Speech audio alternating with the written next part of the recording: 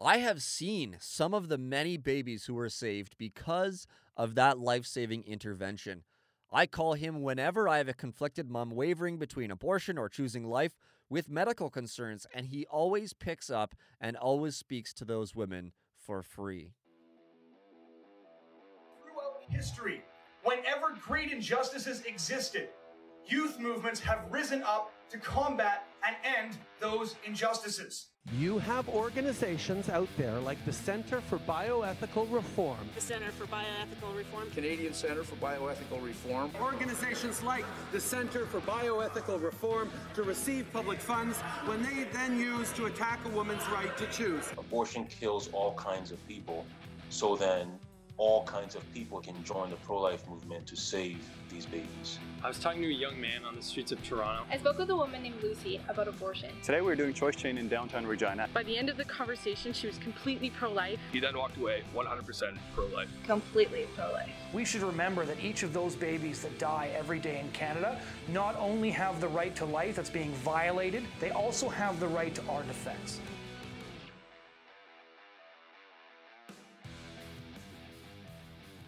Hello, everyone, and welcome back to the Pro-Life Guys podcast. Thank you so much for tuning in. Well, it's one of the things I say every time, and we are truly grateful. That opening quote, I don't actually know who said it. I think it was a person on the internet, but that quote was said about the guest that we are having on the podcast today, Dr. Matthew Harrison, and we are going to be talking about the abortion pill reversal process, which is, wow, it's just a phenomenal thing that we're going to be talking about. But before we get into that, my name is Peter, host of the show, and with me once again is my wonderful co-host, Cameron Cote. Hello, sir. Hey, Peter. Good to be back, and I'm excited for this interview because with the abortion pill being prescribed more and more in Canada and indeed around the world, I think that it's so important to have this content on here because there are a ton of mothers and fathers for whom this will be incredibly relevant. I've already spoken with several mothers who have been in these positions and been able to refer them towards the abortion pill reversal network, their website and their 24-hour helpline. And these guys are regular features at pro-life medical conferences in Canada, and I know that they are around the world as well. So I'm really excited to have Dr. Matthew Harrison joining the show. Really fired up for it. Yeah, likewise. Before we get into that conversation, we just have a few things here. Number one, do become a patron of the Pro-Life Guys podcast on Patreon, patreon.com/Pro-Life Guys. Join the movement. Help us out, financially partner with us so that we can continue equipping pro-lifers to be knowledgeable about the abortion wars and to know how to have good and effective and winsome conversations about abortion. This abortion topic, it's really, really important to continually remind ourselves it deals with real lives and it deals with real deaths. I mean, we are talking about the intentional destruction of preborn children in the womb. 300 a day in Canada, several thousand in the United States, and wherever you might be living, hopefully abortion's illegal where you are, but for most of the world, abortions are happening. And so we need to be pro-lifers, we need to be Christians, we need to be people who know how to effectively and winsomely have good conversations. That's what we want to do on the podcast. And you can help us and you can join us in this mission by being a patron, patreon.com/pro-life guys. Another cool thing, you get some cool merch. So check it out. We also have a few other series you can find on your favorite podcast catcher or YouTube. Humans of the Pro-Life Movement seeks to highlight some of the unsung heroes of the pro-life movement doing what they can on the streets and wherever they might be, saving lives and changing minds. And The Pulse, where we talk about interesting and important abortion-related news from a pro-life perspective. We want to tell our own stories. So check it out, YouTube and your favorite podcast catcher.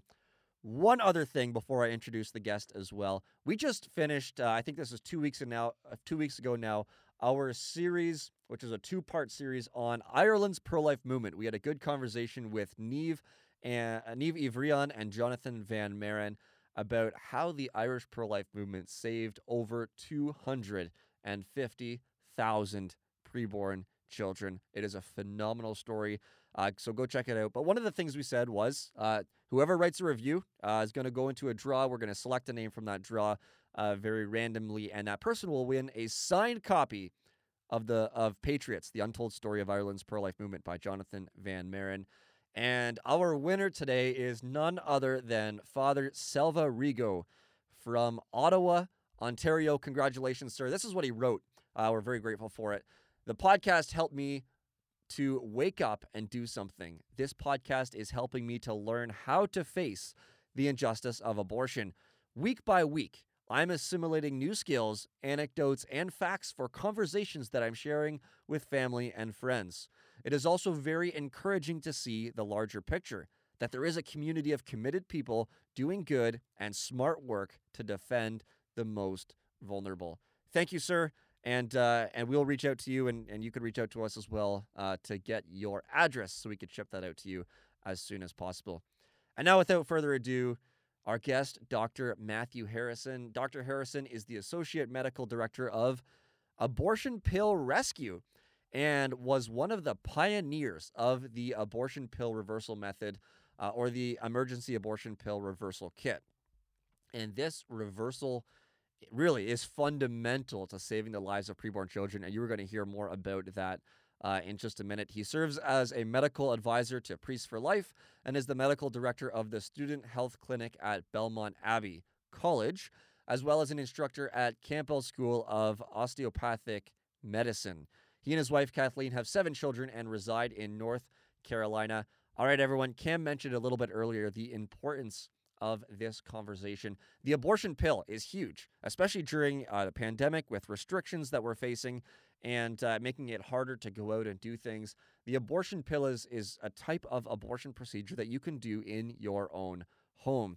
And a lot of people are doing it. Wherever you might be living, this is an option that abortion supporters and the abortion industry is pushing. And so listen to this episode, take notes. You might need this information. You might need to share this information with the people you talk to about abortion. It's extremely important to know, and it's extremely important for those around you to know, those who support abortion, those who are thinking about abortion, that this option of reversing the abortion pill is available.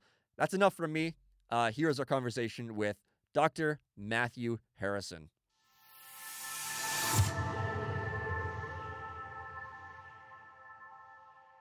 Dr. Harrison, welcome to the program.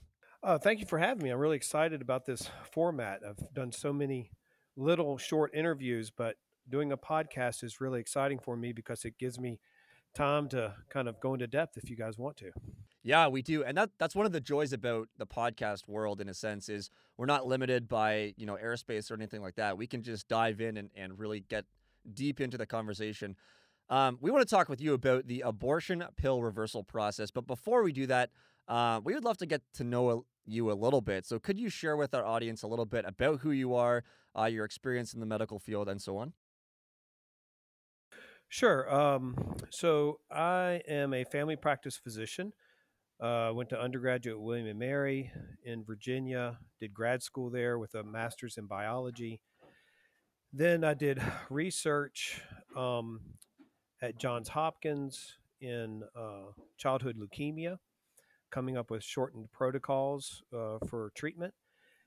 And then I did research at Duke in Alzheimer's disease, molecular genetics, looking for markers on chromosome 19. And then in grad school, I did research on what's called heat shock proteins, which are bacterial proteins.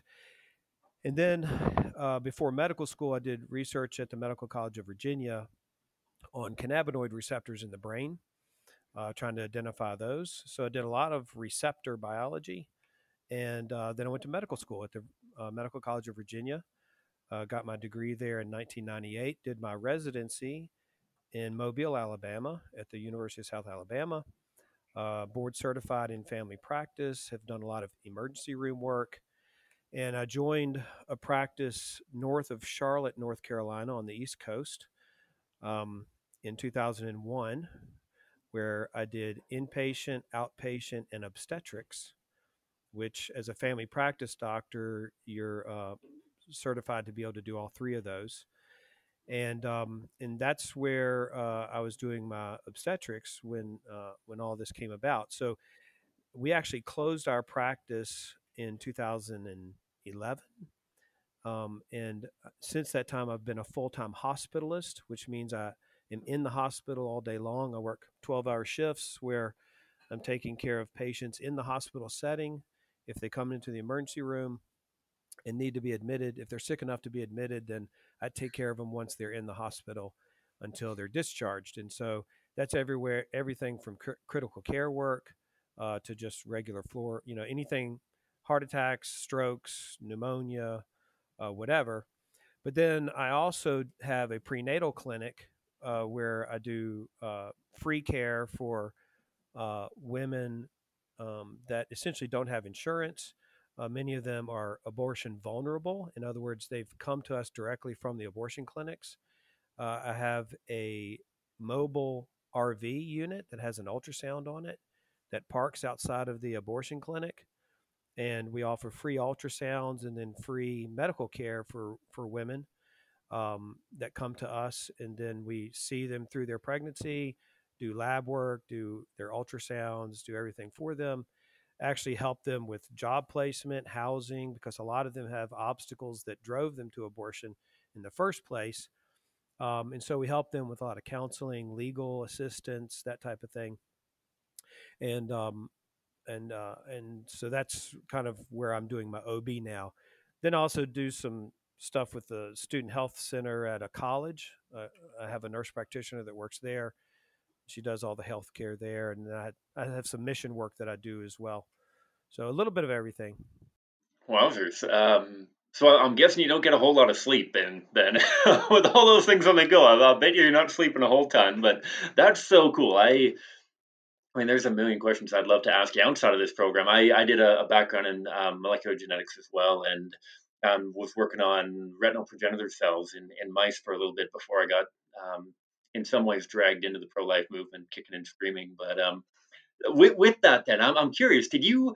So obviously, you've got an incredible resume when it comes to your medical background. When it comes to the role that you've in many ways taken on within the pro-life sphere of this abortion pill reversal process, and how you guys are featured at conferences, and I know that you do consultation and whatnot with different pro-life groups, and Father Frank Pavone has talked about the guidance that you and your group has offered. Did you have kind of an epiphany moment coming into the pro-life movement, or is this something that you were really raised with? Share a little bit about your journey towards the pro-life movement and your involvement in the pro-life movement, I guess. Sure. So, I was raised in Lynchburg, Virginia. Lynchburg, Virginia is most famous for Liberty University, Jerry Falwell. So that's where most people have heard of it. Very, church-going town, very Christian town. I was raised Presbyterian in a very pro-life church. And my family was very pro-life. My mom had 5 kids, which in the 70s was a little bit much for a lot of people. She got the stares and that kind of thing. And but a big turning point for me was, right around Roe versus Wade in 1973, my mom was pregnant with her 6th child, and so she was, planning on having the 6th child. And at the same time, we're having all this national debate about abortion and a woman's right to choose and all this type of thing. Remember, this is before really the modern age of ultrasound was not being used widespread. People didn't understand what a baby looked like in utero. There's the clump of cells argument and all that type of thing. And my mom, we were all very, very excited about this sixth sibling, this next child coming into our home. And my mom went to the hospital, and unfortunately, the baby died. And Phyllis was her name, died by the umbilical cord, wrapping around her neck, unfortunately. So it crushed our family. And we had a funeral, a little memory memorial at the hospital chapel. And I was 8 years old, and I distinctly remember how strange it was to me that we are seeing. So this is in November of 1973, right after Roe versus Wade had been decided in January. And it's strange to me, even at that time, I was aware that some of these nurses and doctors that were crying at our funeral might have been participating in abortions in the very same hospital. And even at the age of 8, it was apparent to me that this doesn't make sense. And, how could our baby be loved and wanted and be considered a person to mourn over where other babies are just thrown away? So that was a big turning point for me. And we had several people in our church who were going to the March for Life after that. Were very involved in the pro-life movement. Miss Marilyn Fanning was a very big influence to me. And so that kind of went up through high school. I got involved, interested in medicine, went to college. William and Mary is a very liberal school. So there's a lot of, discussion about that and women's freedom to choose abortion. It didn't hit me much again until I was back in medical school. I was still staying in the medical community because I was doing research.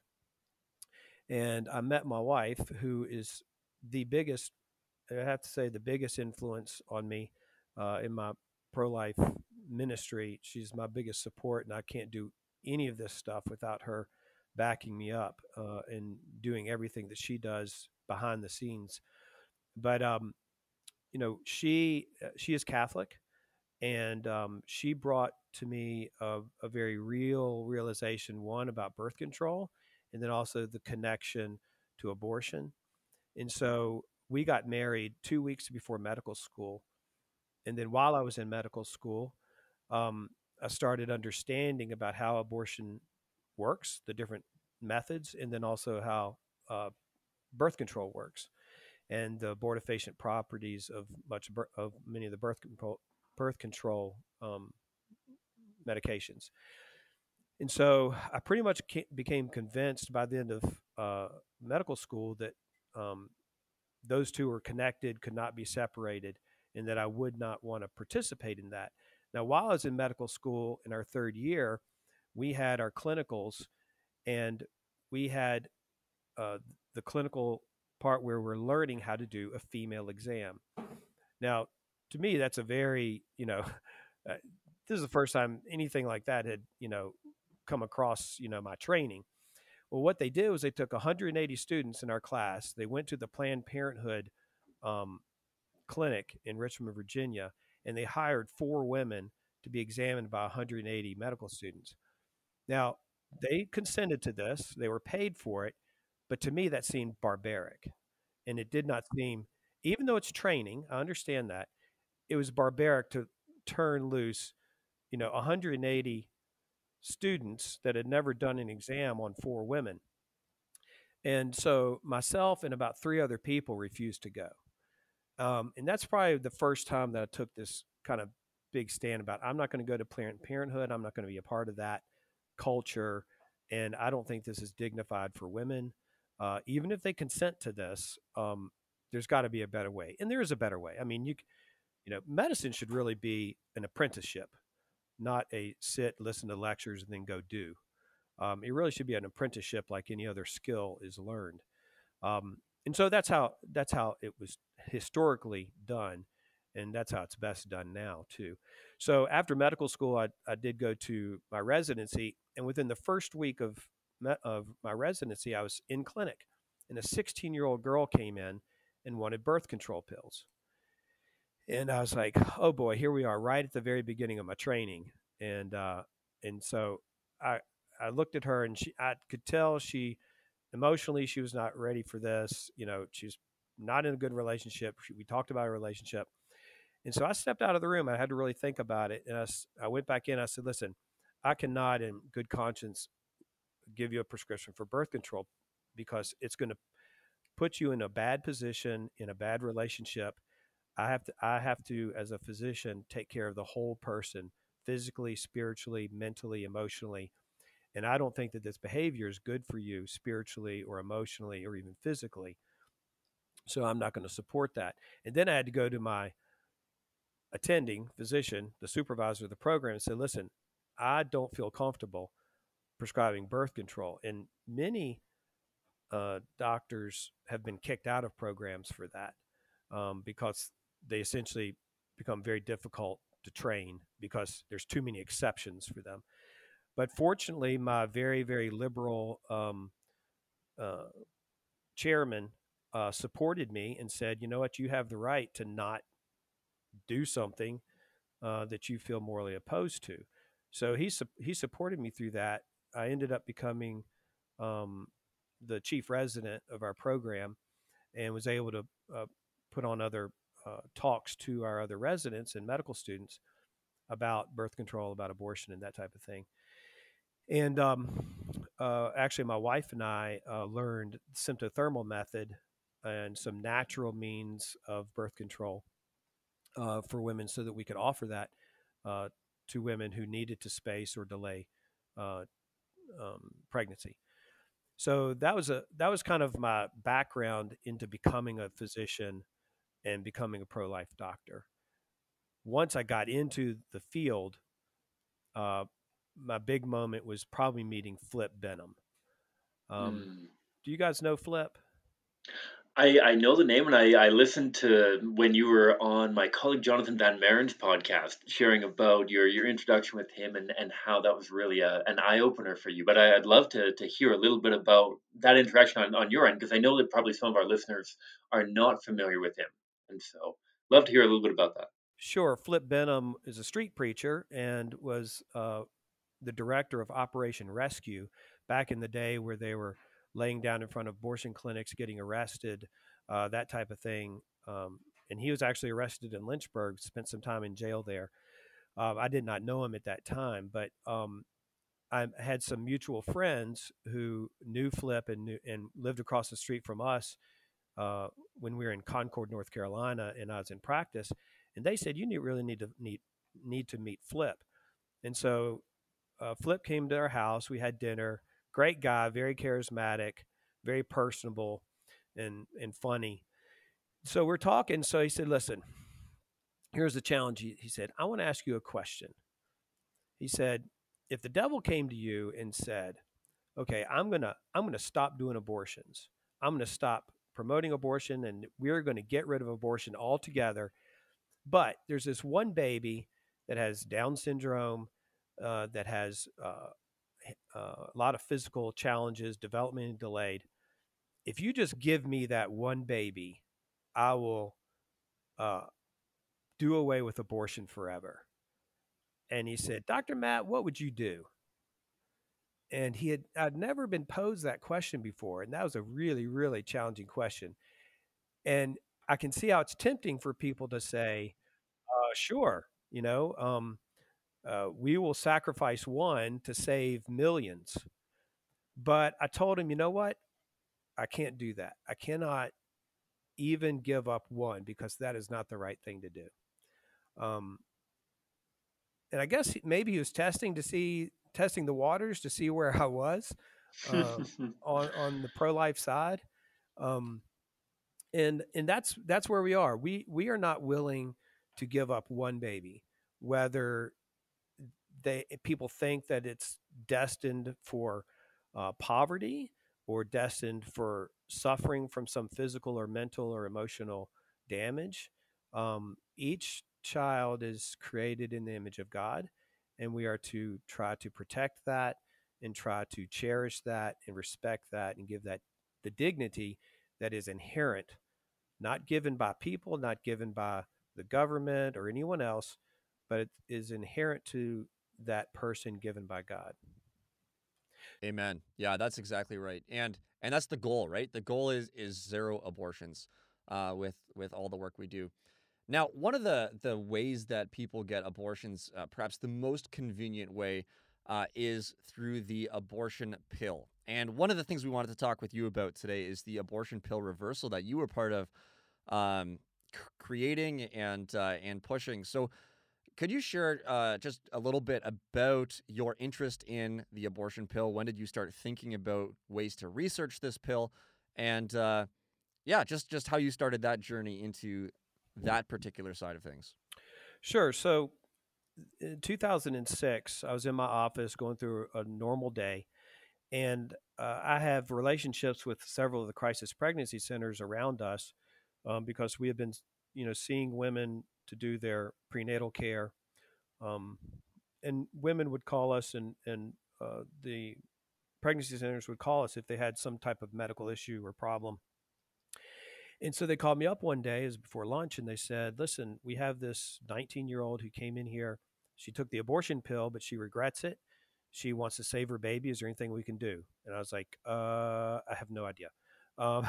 Send her over, and let's just see what we can do. So she sent her over, and this young lady was in the office. She came with her mother. So about 36 hours prior to this, she had taken the abortion pill. She was in a relationship with a young man that she felt she loved, and he had said that he would support her if they got pregnant. But as soon as she did get pregnant, he's like, "Here's $260, go get an abortion."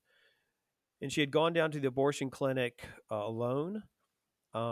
They didn't let her listen to the heartbeat. She was just over 7 weeks pregnant, and she took the abortion pill. And as soon as she got out in the parking lot, she regretted it. She's like, "What can I do?" She couldn't make herself throw up. She couldn't get rid of it. She's like, "What do I do?" So she went home. And for the next 24 hours, she was just crying and upset. And, her boyfriend had said, "Listen, if you have this baby, your parents will kick you out. You're going to have to drop out of school. You're not going to be able to get a job. Everything's going to be ruined for us." And so that was his kind of threat and fear tactic on getting her to have an abortion. So thankfully, she went to her mom, her mother is a great Christian lady. Her parents both supported her wholeheartedly and said, "Listen, we will do whatever we can to help you and to help our grandchild." And so they took her to the crisis pregnancy center, who called me and brought her over. And so they're like, "What can you do?" And I was like, "I have no idea. They don't teach us this in medical school."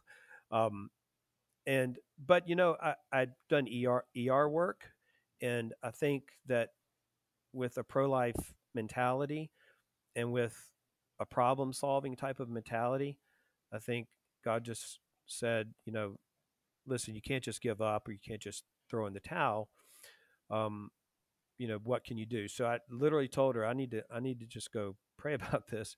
And I stepped out of the room and went into my little office across the hall.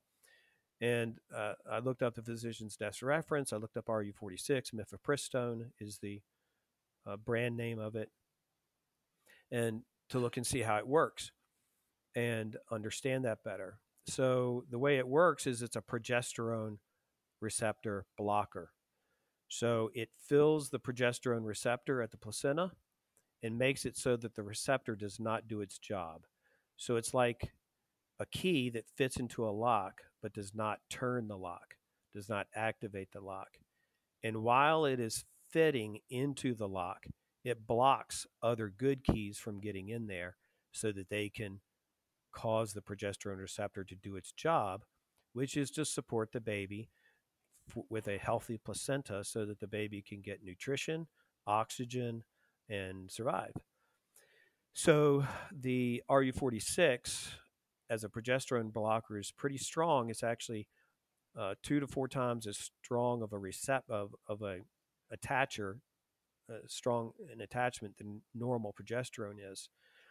Well, my partner in the practice, Danny Holland, was a certified NAPRO technology fertility doctor. He had gone to Pope Paul VI Institute in Nebraska, had gotten training under Dr. Thomas Hilgers for doing fertility care using progesterone and other methods of fertility treatment. And so we had great success in our office with morally acceptable means of fertility care.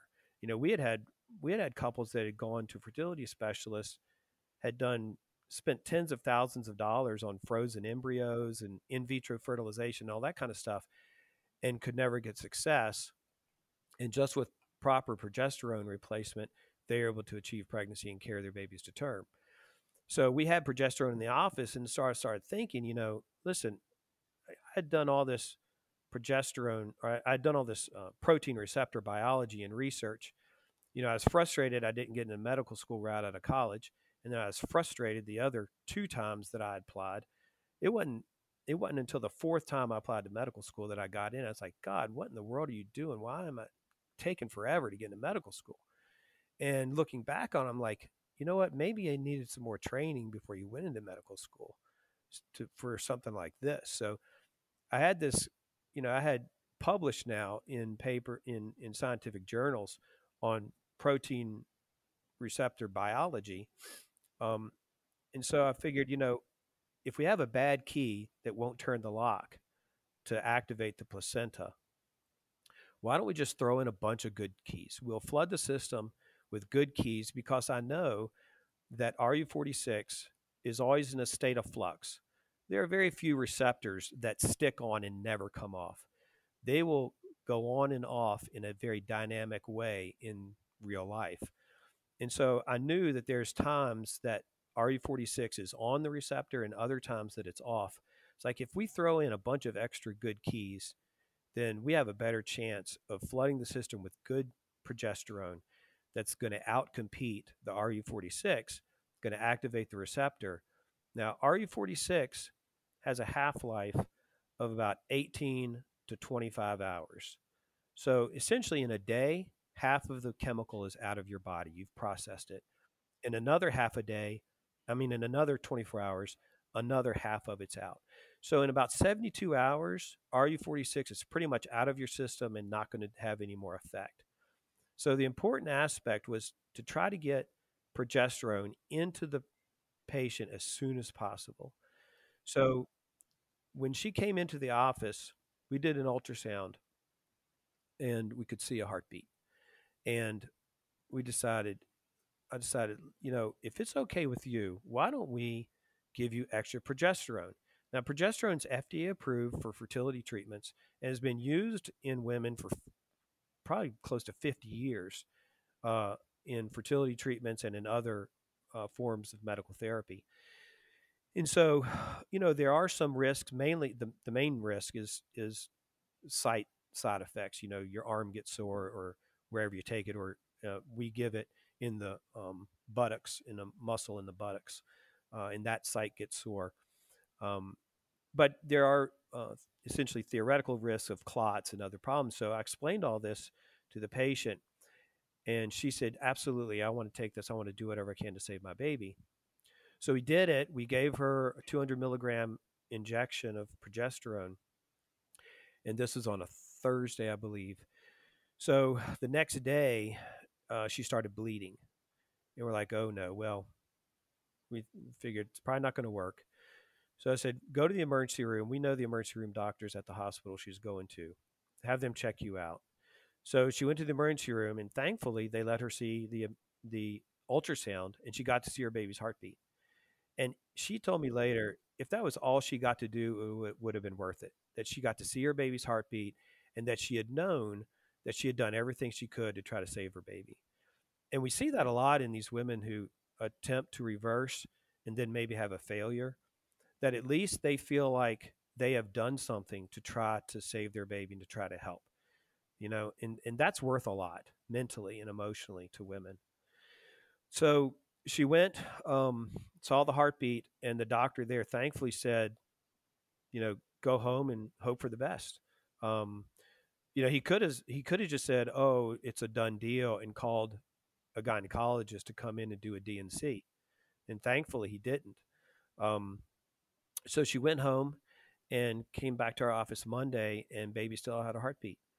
And we kept doing progesterone replacement twice a week, up through 28 weeks of pregnancy. And her little girl was born in March of 2007, perfectly healthy placenta. And now she's 14. And healthy little Praise girl. God. She's the first abortion pill reversal baby, and is still doing great. didn't have any learning difficulties or developmental delays or anything. So that's kind of how all this started. And then from there, we got into, I got in, I was a medical advisor for Priests for Life at the time. And so I started to talk to Father Pavone about it. And so we had a few little internet interviews and a little bit of publications about it. And he was like, Matt, you need to come up with a protocol. This needs to be widespread. Of course, I'm a family practice doctor, not an obstetrician. And, there's a lot of fear there of, is anybody going to believe me? Was this just a coincidence?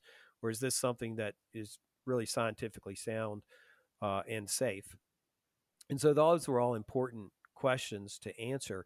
And of course, it's not like every day someone walks into your clinic and says, hey, I want to reverse an abortion, So this is something that's going to take a lot of time. So Dr. George Delgado, 2 years after this, independently, without even knowing about mine, did the exact same thing. He reversed an abortion with someone who is in El Paso. He's in San Diego. And so he and Mary Davenport, who's an OBGYN and a pro-life doctor, great person, they said, listen, why don't we start pulling together data on this? So they published an article in 2012, in December issue of Annals of Pharmacotherapy, about, is this a possibility? And they had 6 case studies.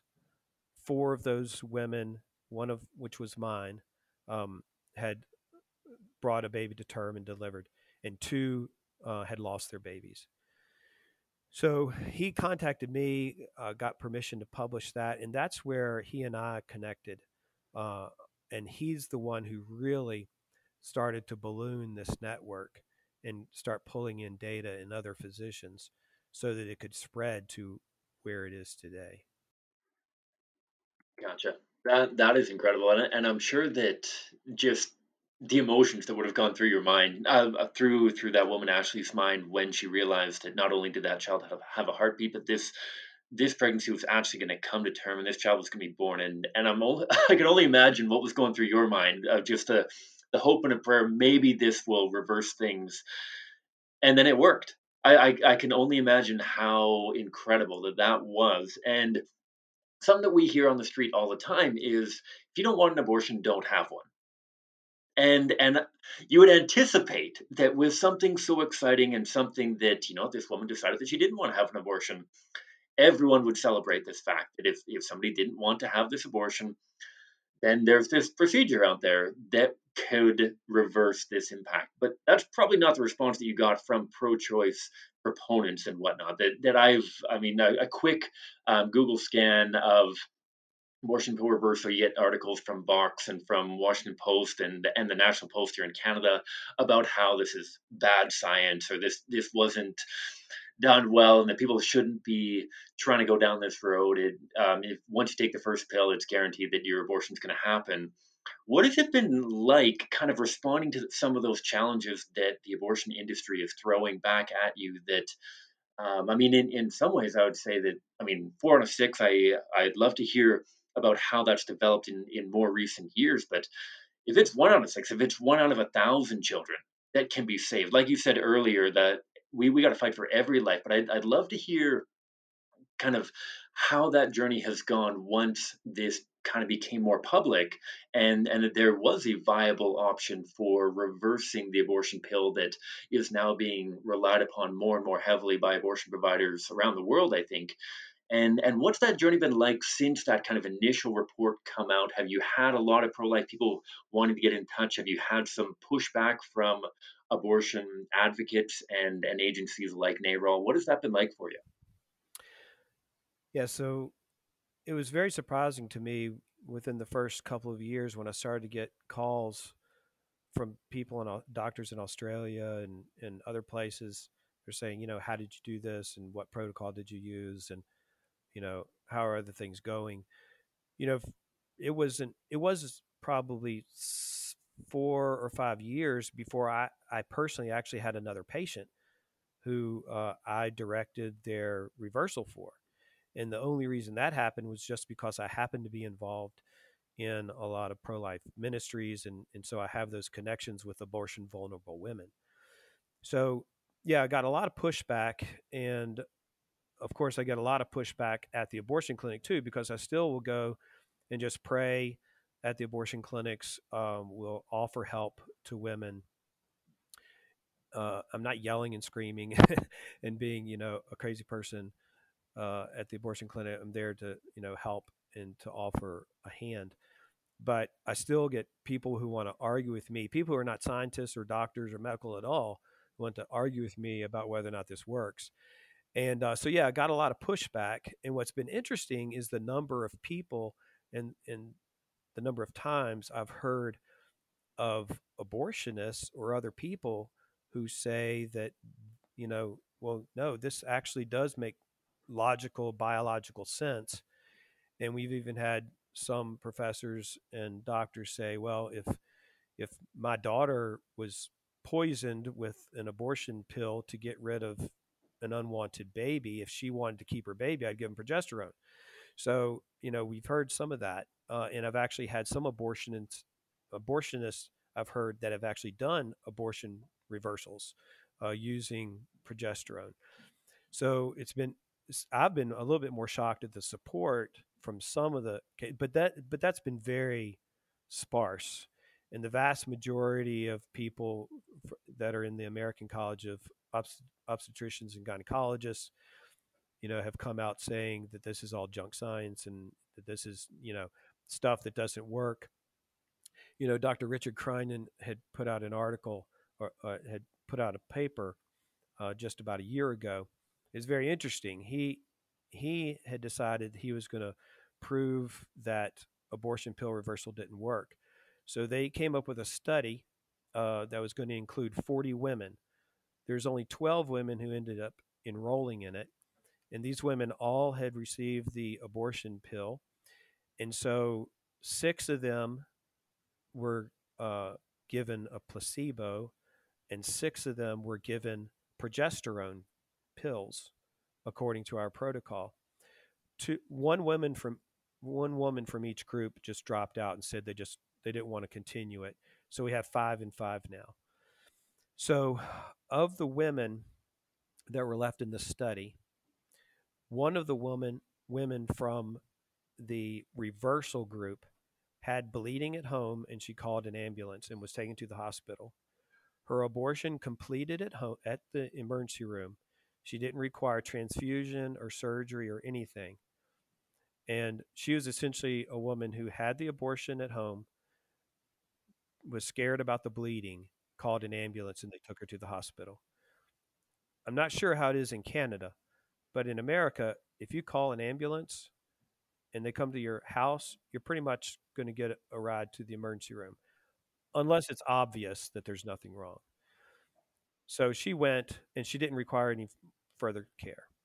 The other 2 women that had serious bleeding were both in the placebo arm of the study. They had received RE46, but had not received Cytotec, had not received the medicine that causes labor. Both of those women had serious bleeding. They went to the emergency room. One woman needed a transfusion, and they needed essentially a DNC or a surgery, So the 2 women that had serious bleeding that really needed medical attention did not get the reversal. The one woman who did get the reversal that bled just had essentially a normal abortion. The other interesting, which they don't really tell about these details when they put in the press, study on abortion pill reversal is halted due to safety concerns. It makes it sound like the concern was with the reversal, but it wasn't. The other interesting thing is that 4 of the 5 women who had received progesterone had living babies at 2 weeks. Oh. So essentially, 80% of the reversals worked, which is actually better than our numbers. Our numbers went up to 68%. So this guy who sets out to prove us wrong, if anything, proved us right. Now, Yeah. unfortunately, part of his deal with these women was if your baby survives, I'll surgically abort them, which he did. Yeah. So the 4 babies that survived the abortion pill by using our process were then aborted surgically.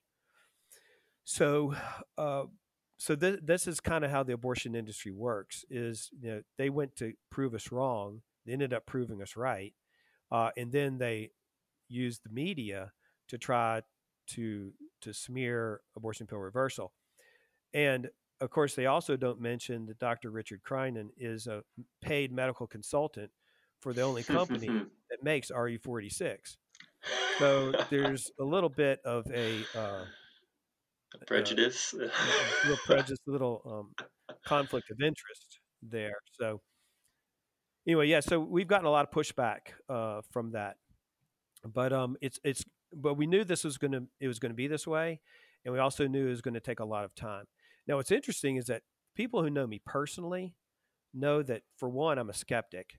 You've got to prove something to me. I don't jump on the bandwagon with everything.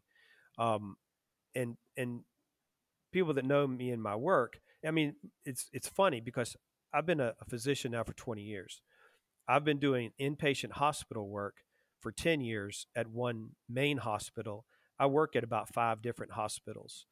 But I do critical care work. I put in central lines. I intubate patients. I code patients. I do all the stuff that you see on the hospital TV shows of people. I don't do big surgeries. I don't do heart surgery. I don't do brain surgery. Thank goodness. But and so it's always interesting to me when someone has known me through that avenue, and that's all they've known about me, and then all of a sudden they realize, what's this about abortion pill reversal that you do? I mean, I've been working with a nurse practitioner now. There's a particular one that I've been working with for a couple of years. And she's like, Dr. Harrison, someone up on the floor just told me that you travel all over the country talking about abortion pill reversal. I was like, yeah, I do. That's what I do on the side.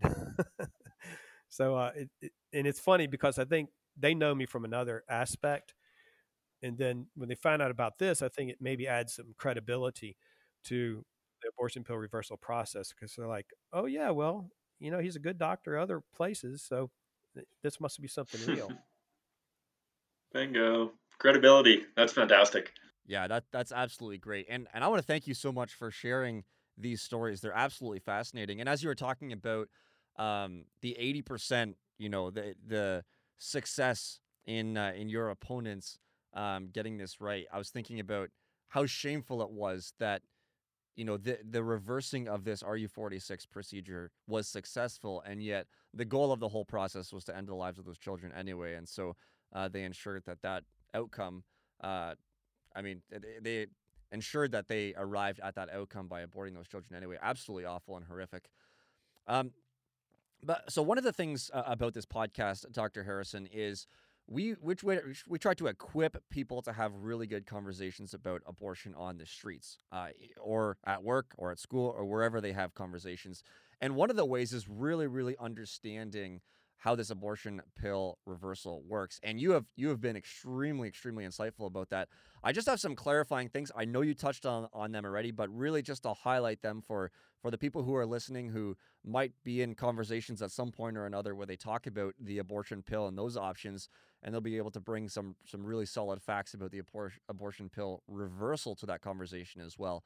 So could you highlight for us at what point is too late to take the abortion pill reversal procedure, and when is it ideal? If someone takes RU46, decides to change their mind, when is ideal, and when would you say is too late to reverse this process? Okay, so like I said, it's mentioned earlier, the abortion pill is essentially out of your system within 72 hours. So giving progesterone after 72 hours is probably not beneficial at all because it's already out of your system. Now, there are studies that we've actually did a review of study. I did a review of studies and published it in Issues of Law and Medicine with Dr. Davenport on what is the exact amount of or number of embryos that survive if you just take the abortion pill and don't take the second medicine, the misoprostol or Cytotec. those numbers come out to anywhere from 7 to 23% if you do nothing. If you take RE46, don't take the second pill, and don't take progesterone. So anywhere from 7 to 23%. Our studies show that if you take progesterone replacement, you're going to, on average, our numbers were 48%. But if you but that includes a lot of women who didn't take it properly.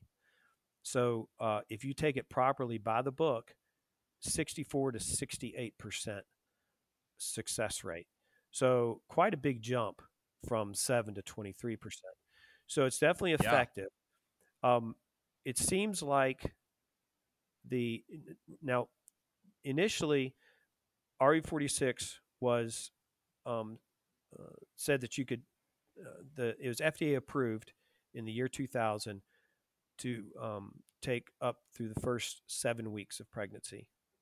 Okay, I'm sorry, 8 weeks of pregnancy, and so that's what. But they found that they started using it off label, and they were using it up to 10 weeks or 70 days pregnancy.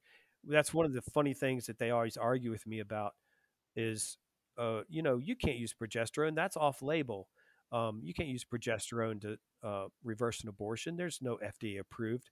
And I said, well, the abortion industry did that with RU46 itself for about 16 years before it was FDA approved up to 70 days. And so we've found that the earlier that an embryo is exposed to RU46, the deadlier it is. And so babies that are closer to the 10-week age range tend to have a better chance of survival.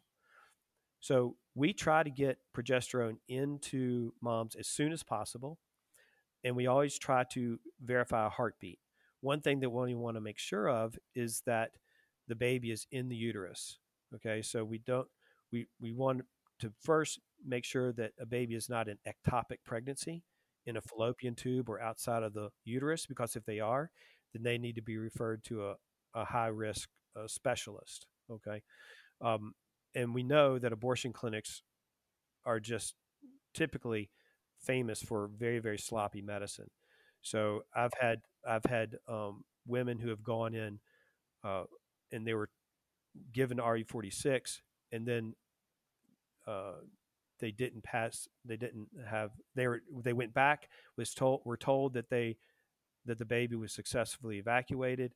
Then they come to my clinic 2 weeks later, still pregnant. And then I've delivered those babies before. Some of those women I've also heard have gone through that process and then gone back on surgical abortions. So, but to answer your question directly, we want to get the medicine into the mom as soon as possible. After 72 hours, it's probably not going to do any good, but we will give it up to 72 hours after ingestion of the pill. Right. That's great to know.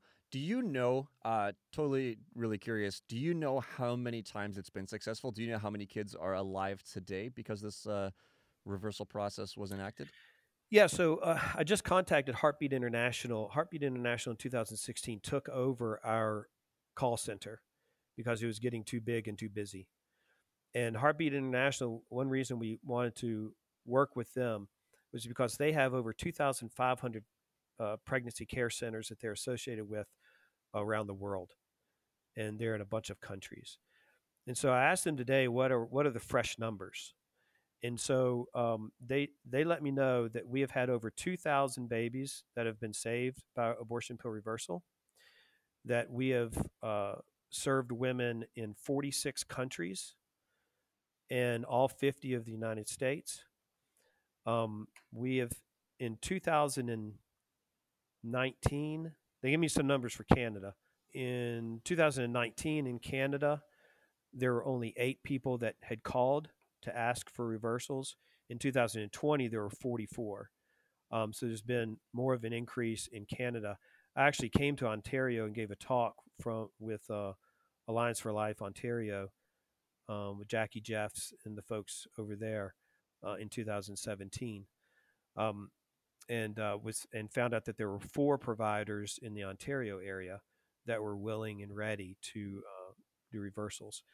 So every month we have about 150 women that are on the protocol reversing abortions, and like we had said before, there's about a 68% success rate uh, on reversals. So we've really been blessed with a lot of great teamwork in getting support for these moms. So, two questions from my end that I'm sure kind of dovetail off of each other. If there was a pro-life physician or any physician for that matter who listened to this podcast and say, "Hey, I want to have these kits in my office, in my hospital, wherever," as you said, in Canada, it's still a fairly small number of physicians that have um, this connected with them. How would a physician, how would a hospital, how would a clinic become a center that could have these abortion pill recovery kits available? Is that something that they contact Heartbeat International? How would a group get that? And then from there, how would a mother who has taken the first pill get in contact with one of these facilities, I suppose? Sure, great question. So the easiest way is to go to abortionpillreversal.com, and there's information there. There is a non-urgent phone number for physicians and people that are wanting to get involved there. That number is 614-885-7577. And they can also go to an email address is info@apr.life and contact there. Beautiful. Wonderful. That's We're gonna fantastic. put these all in the show notes as well. So Great. for those of you who are listening, that's where that will be. Kim, you had something else. Sorry about that. Oh, no worries. And so that's how people get in contact. They can go to your website. They can call those numbers for non-emergencies. So that'd be for nurses or practitioners or whomever they would be. Um, say we're on the street corner, we're talking to somebody, and they say, "Oh my goodness, I just took one of these abortion pills. Now I've come to regret that." Where's the emergency link for them? Where do they get info on where they can get this progesterone and start reversing this effect as quickly as possible? How do they do that?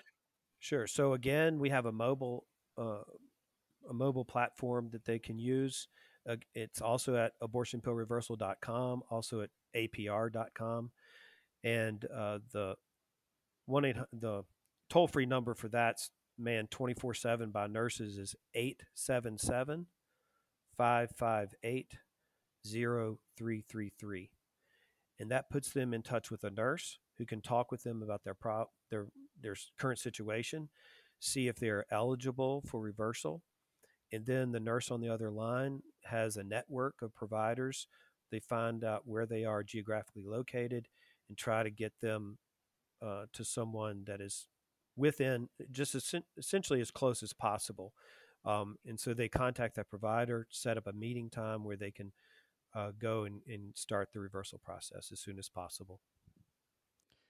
Right. That is wonderful.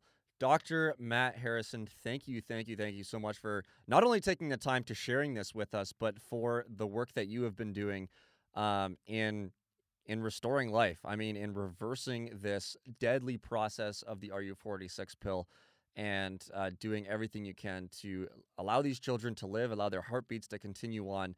And you mentioned the oldest girl, I believe you said 14 years old she is right now. Is that correct?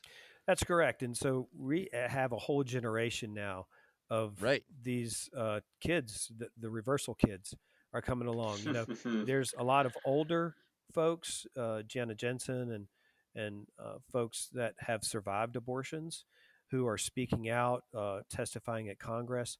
Just wait until these reversal babies are all of the age where they're going to start standing up. You know, we're raising a lot of warriors here that were really just at death's door, and going to become victim to it. And we have over 1,000 providers now that are ready at a moment's notice to help these mothers save their babies. That's absolutely wonderful. Thank you so much for that, and for all your work. And Dr. Harrison, thank you so much for taking the time and joining us on the podcast today. My pleasure. Thank you guys for all the work that y'all are doing, spreading the pro-life work. Thank you, sir. That is Dr. Matthew Harrison. And like I said at the beginning, that is a phenomenal conversation about some really, really great life-saving work that he's doing. I just want to reiterate one more time the contact information that he gave. For those of you who are listening, it will also be in the show notes wherever you're listening, so do check it out there. But go to www.abortionpillreversal.com, www.abortionpillreversal.com to learn more about the abortion pill reversal and perhaps to get more of your questions answered if we didn't touch on them here. You can get in contact 614-885-7577 or email info@apr.life. And as Cam as Cam referenced a little bit earlier during the conversation with the one question to Dr. Harrison, if you're a pro-life someone practicing medicine, or if you have family members who are doing that, this would be really helpful information to get to your family member, and really good for more and more medical professionals who support life to get involved with this and provide more opportunities and more clinics, as it were, across your province or nation or state or wherever it might be, to make this abortion pill reversal procedure as widely available and as well known as possible. So get the word out there. This is extremely, extremely important. There are children alive today because the abortion pill was reversed, and you can be part of that life-saving work as well. Cam, as we wrap this up, do you have one thing that you would like to say to our listeners? I got 3 things I want to say to our listeners. Beauty, man. Beauty. So I will give, obviously we always have the same challenge at the end. Have conversations with people. Use these skills in your conversations. Do that with your friends, family, coworkers, anybody in your community. 2 other things, though, that I want to mention and encourage you to be a part of.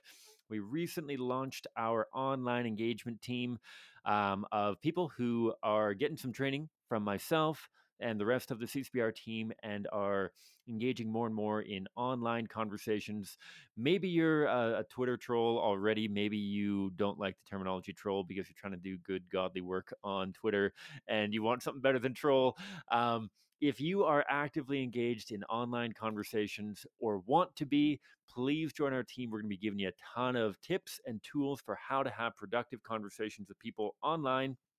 And not only that, third thing that I want to encourage you to consider, we are coming into our better weather months. Hopefully, COVID will continue to scale down. Lockdowns will continue to decrease. We want to bring a team of activists to your community. Obviously, sometimes that's impossible. If you live in Antarctica, it might take us a little while to get down there.